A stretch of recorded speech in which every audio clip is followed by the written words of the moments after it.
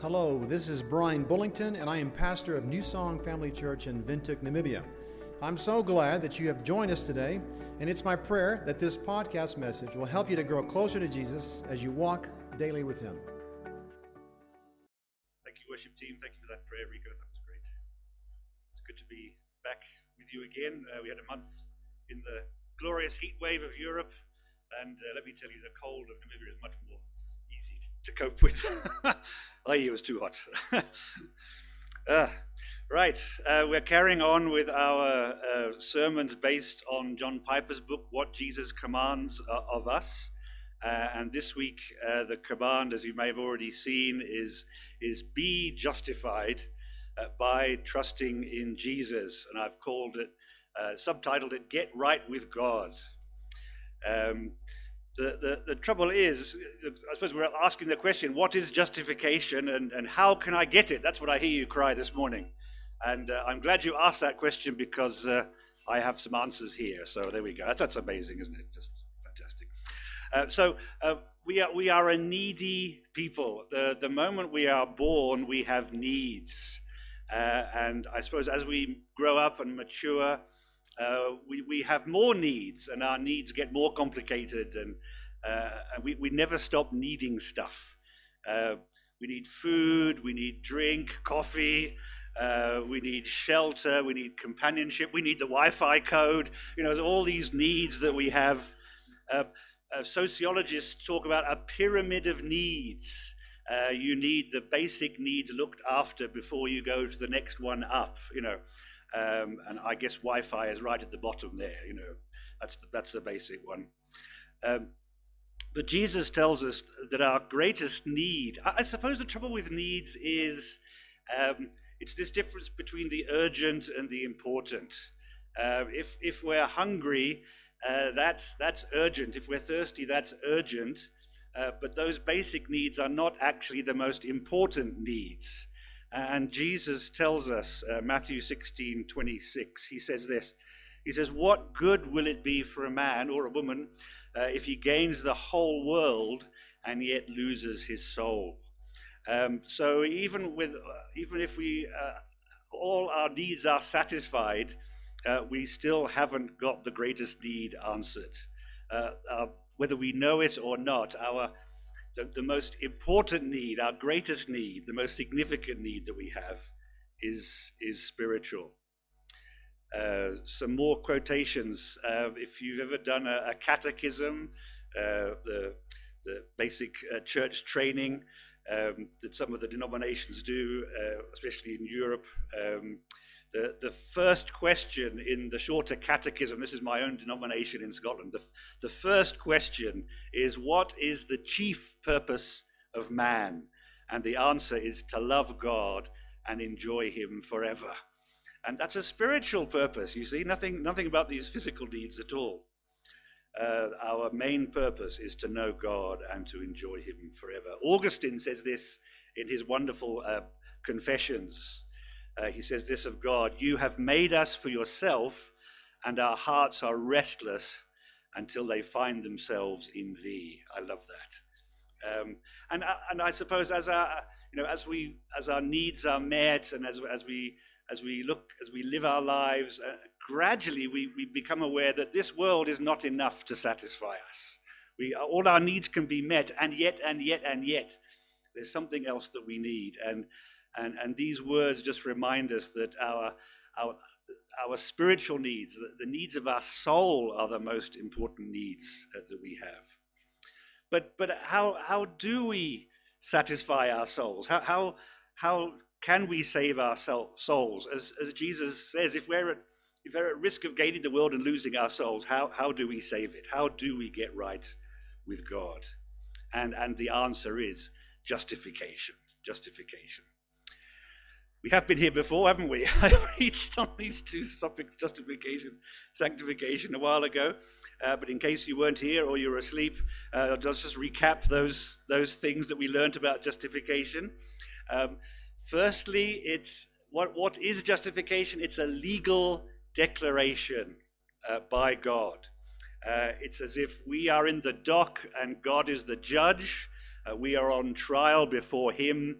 and God the judge declares us to be not guilty.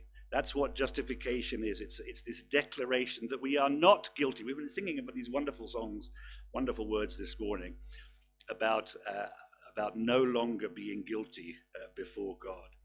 How can God declare us sinners to be not guilty? Something has to have happened, and of course that's the death of Jesus on the cross. And that's the death of Jesus is the basis for that declaration. If Jesus did not die on the cross, there's no way that God could declare us to be not guilty, because God is not only loving, but he's just and right. And he can't let guilty sinners off. Sin must be paid for. The price has to be paid. Because Jesus died, he paid the price. And then God can announce that we are not guilty.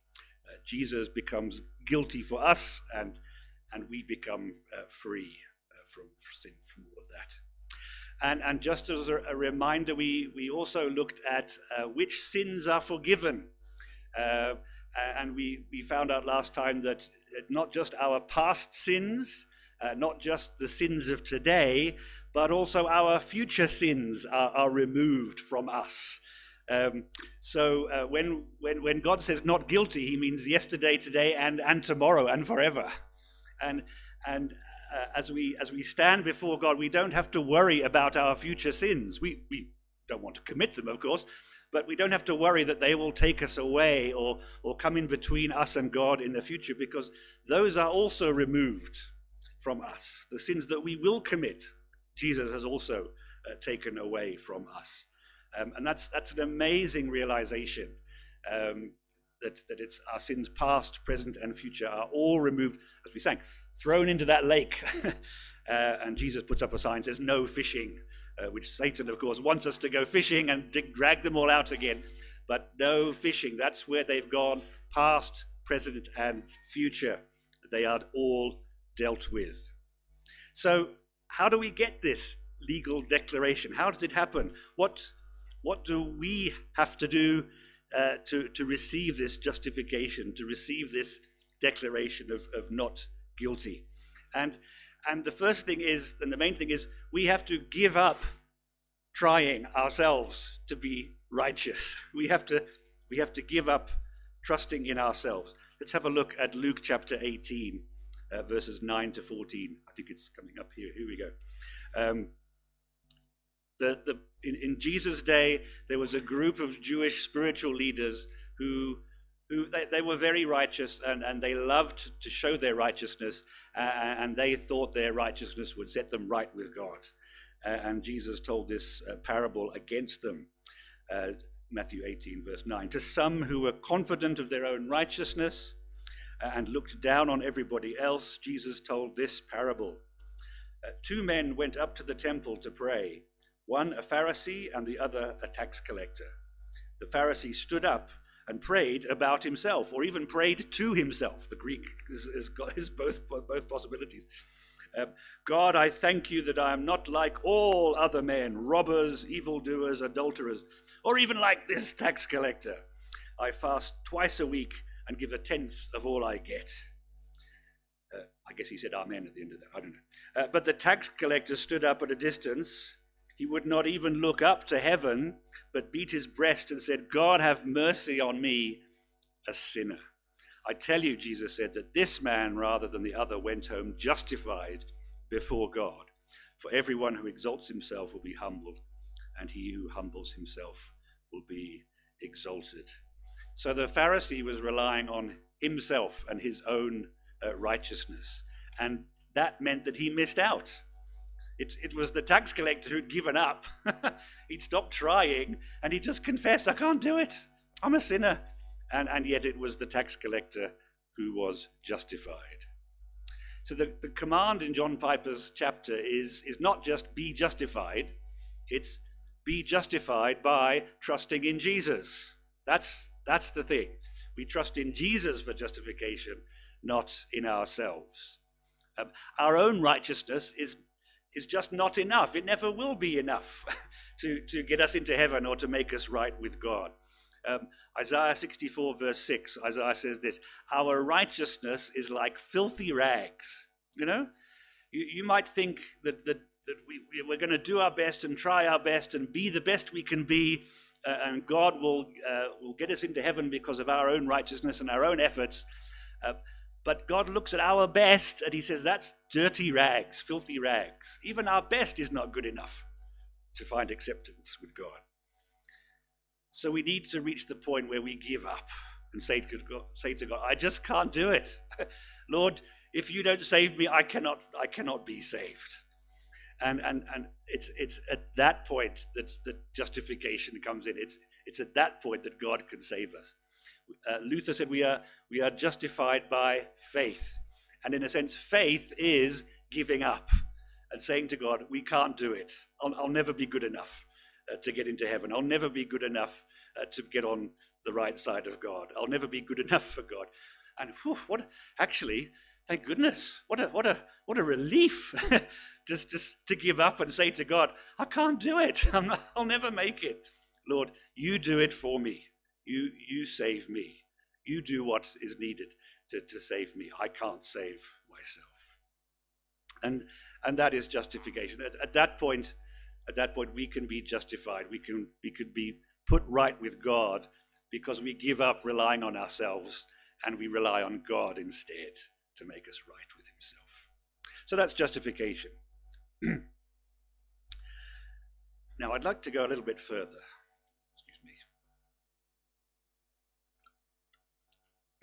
Not just because I like standing up in front of people and talking about theology, because that's my day job, but to go a little bit further because, as I think as Rico prayed this morning, we need to know the depths of the riches of what God has done for us. Somebody says, smile, God loves you. Well, that's great, smile, but doesn't get us very far. We need more than that. We need to know more.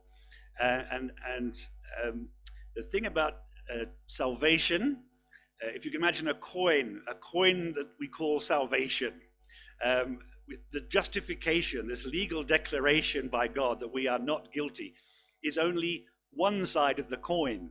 So here is the coin of salvation. I haven't got a coin of salvation. One side of it is called justification is stamped on one side of it.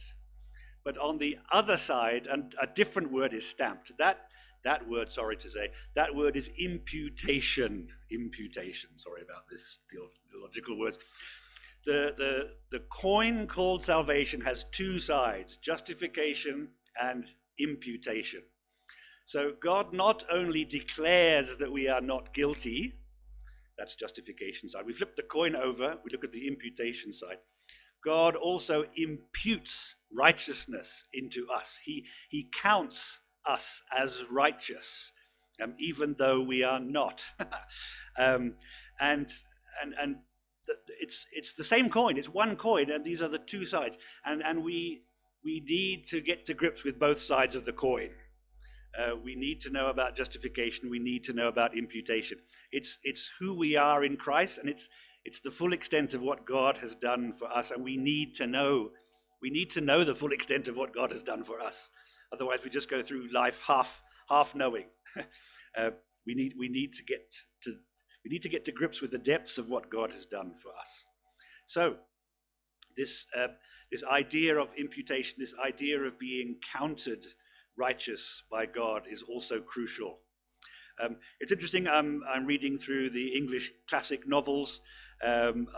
I've just been reading Middlemarch by a lady called George Eliot. She sounds like an early LGBTQ+. But in her day, women couldn't write novels, so they had to give themselves men's names in order to sell the books. That's what's going on there. So her name was Mary Ann Evans, but she had to call herself George Eliot just to sell stuff. Okay. So if you pick up a copy of Middlemarch, it's by George Eliot, but she's a woman. He is a woman. She's a woman. Yes. Okay.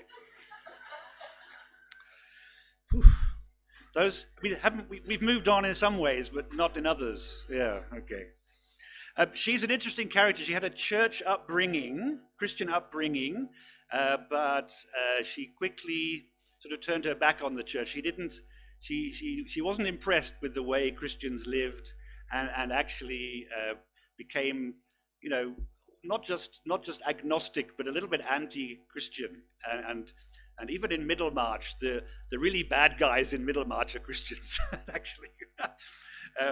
But she comes out with some wonderful Christian truths. Because she's a writer, she can write beautifully about the spiritual situation. And this whole idea of imputation, I found this wonderful sentence in Middlemarch where it helps us think about what's coming, about what we're talking about. And George Eliot writes this: there are human natures in which, if they love us, we are conscious of having a sort of baptism and consecration. They bind us over to correct behavior and purity by their pure belief about us. I'll say that again. This is a non-Christian writer, okay? It's incredible. There are human natures in which, if they love us, we are conscious of having a sort of baptism and consecration. They bind us over to correct behavior and purity by their pure belief about us. It's almost as if your best friend believes that you are better than you are. It's a bit like your mum. Your mum always believes you're better than you are, yes? Your dad, well, when you break the window, he knows that you're not better than you are. But your mum,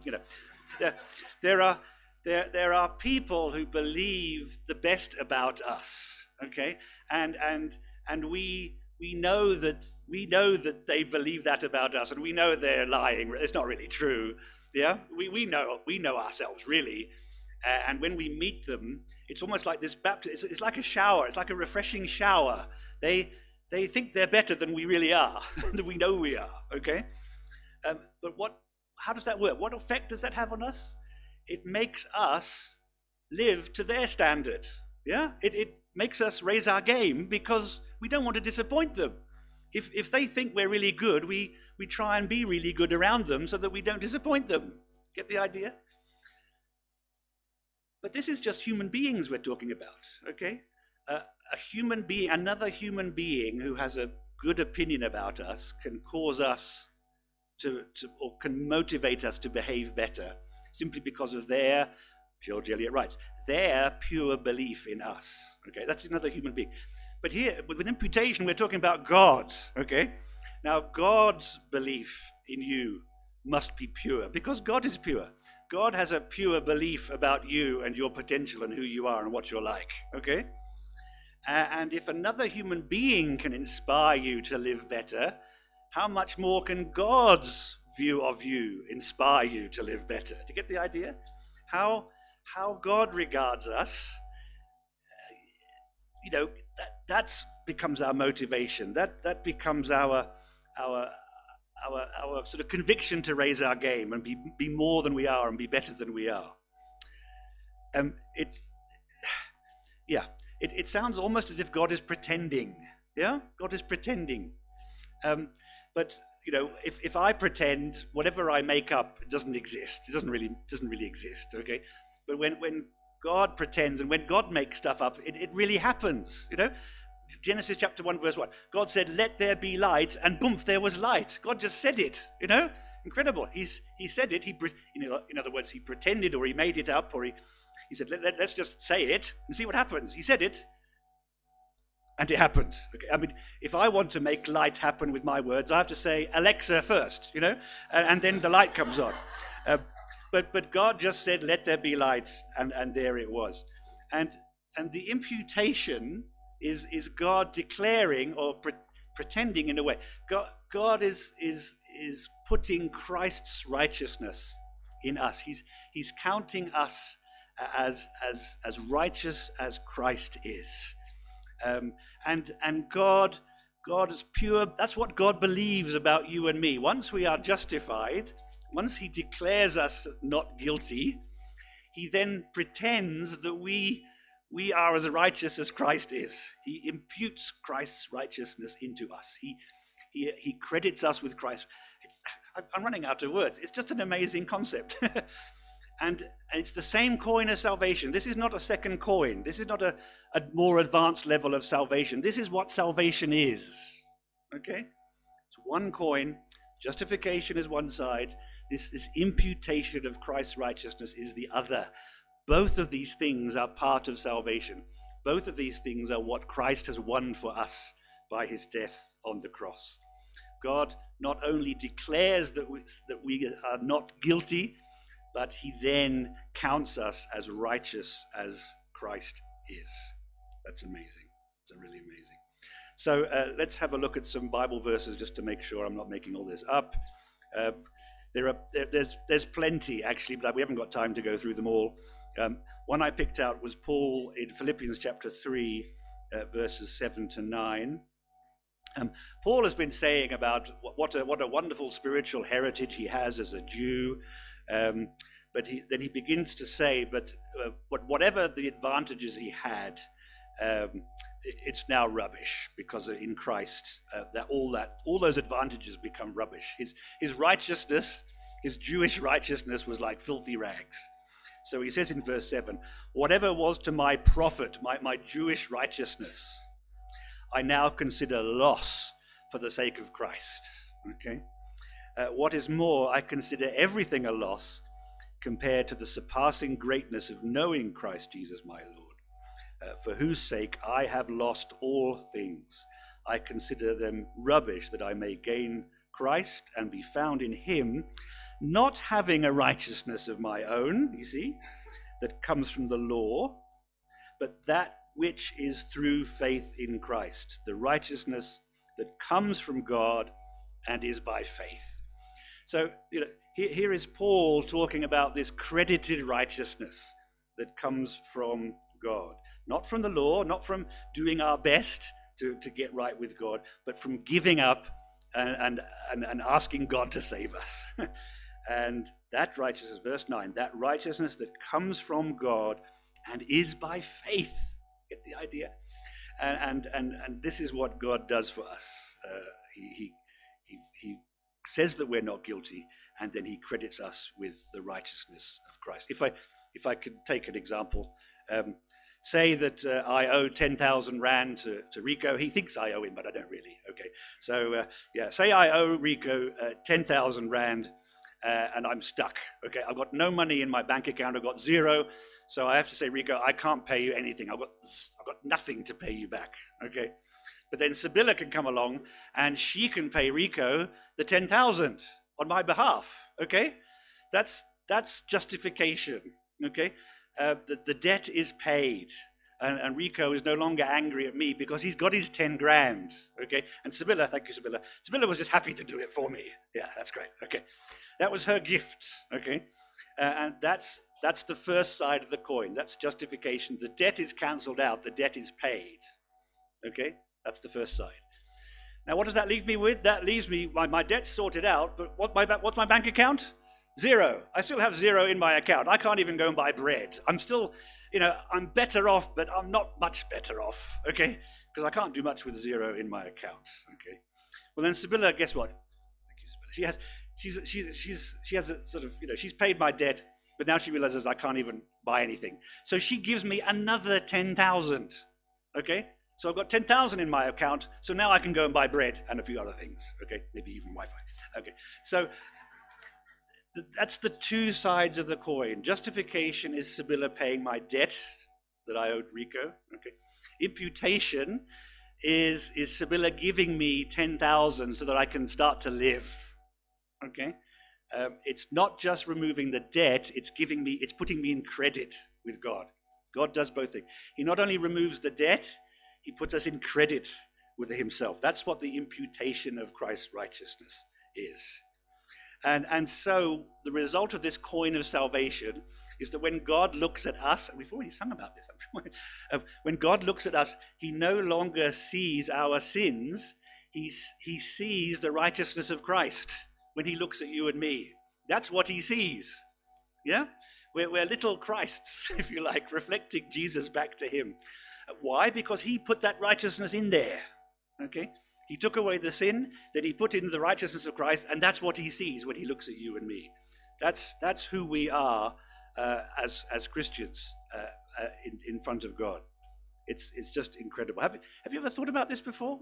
It's incredible. It's just amazing. Just to finish, the most fantastic picture of all this is not in the New Testament. It's actually in the Old Testament. Zechariah chapter 3, and we'll look at verses 1 to 5. Here we go. It's Joshua is the high priest at the time. The God's people have come back from exile. They're back in Jerusalem, and the leaders of God's people are setting up the society again, rebuilding the temple, rebuilding the city, rebuilding the nation. And Joshua is the high priest. He's the leader of the spiritual side of the nation, and God is going to prepare Joshua for his task ahead. But this is not just for Joshua. This is for you and me. Okay, this is what God did for Joshua.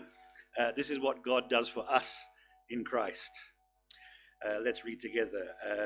Zechariah writes, Then God showed me Joshua the high priest, standing before the angel of the Lord, and Satan standing at his right side to accuse him. The word Satan, the name Satan, actually means accuser. Okay, so God is the forgiver, Satan is the accuser, and here is Joshua being commissioned for his work, and Satan is right there, standing at his right side to accuse him. The Lord said to Satan, "The Lord rebuke you, Satan. The Lord who has chosen Jerusalem rebuke you. Is not this man a burning stick snatched from the fire?" And in a sense, that's who we are. We're all burning sticks snatched from the fire with God's grace. But Satan is right there, accusing us of sinfulness. Now, Joshua was dressed in filthy clothes as he stood before the angel. The angel said to those who were standing before him, "Take off his filthy clothes." Then he said to Joshua, "See, I have taken away your sin, and I will put rich garments on you." So there we go. Yes. Yeah, let's do the turban. Then I said, "Put a clean turban on his head." So they put a clean turban on his head and clothed him while the angel of the Lord stood by. So this is what God did for Joshua, and this is what he does for you and for me. He takes off the filthy clothes of sin that we are dressed in, and then, okay, that's nice, but it's a bit uncomfortable in public, not having any clothes on, and so he then gives us new clothes to wear and a turban to put on our heads as well. And you see, Satan disappears. Satan is no longer in the picture. He was standing there to accuse Joshua, and now because of God's salvation, Satan is out of the picture, and Joshua can proceed with his service. So the filthy clothes that our sinfulness has taken away, and then God prepares new clothes for us to wear, the righteousness of Christ. And so when God looks at us, he's not looking at the filthy clothes that are thrown away and put in the fire. He's looking at us dressed in these new clothes that he's prepared for us and that he's dressed us in. That is the righteousness of Christ. And that's who we are as Christians. This morning, we need to know that is who we are. We don't stand before God naked, having had our filthy clothes removed. We stand before God fully clothed in Christ's righteousness. That's who we are, and we need to get to grips with that, and we need to know it and live it and appreciate it, okay? That's our identity in Christ. Sorry to give you some more words. Theologians say about the Christian life, the indicative gives the imperative. The indicative gives the imperative. What's the indicative? The indicative is the statement of how things are, okay? The indicative is who we are in Christ. And who we are then tells us or informs us or motivates us for how we should live. The imperative is the commands that we are to follow, okay? But the way we should live as Christians comes from who we are.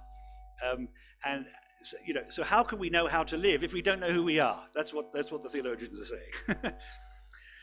So the other way of saying it is be who you are in Christ this morning. If you just want one lesson to take away from this morning, just think of this statement. Be who you are in Christ. Okay? You know who you are in Christ now. Now go and be it. Okay? And that's what next week is all about. Let's pray. Lord God, thank you for this wonderful coin of salvation. Thank you that it has these two sides, the side of justification, Lord, through the death of Jesus on the cross, our sins are removed, and God can declare us to be not guilty before him. And at the same time, Lord, the coin has this second side. Lord, you don't just take away the filthy clothes of our sin, Lord. You clothe us in Christ's righteousness. And thank you, Lord, that as we stand before you this morning, you no longer see our sins, but you see the righteousness of Christ. Lord, help us to grasp the depth of what you've done for us. Help us to grasp the significance and the truth of who we are in you, Lord, and may it just infuse deep down into our beings and into our identities. And Lord, show us, please show us, give us the power of your Holy Spirit so that we may be who we are in Christ. We pray these things in Jesus' name. Amen. This is Rico Veka, and I am also a pastor at New Song Family Church. I want to thank you for listening to this message today, and it is my hope that you will join us again for another New Song Family Church podcast.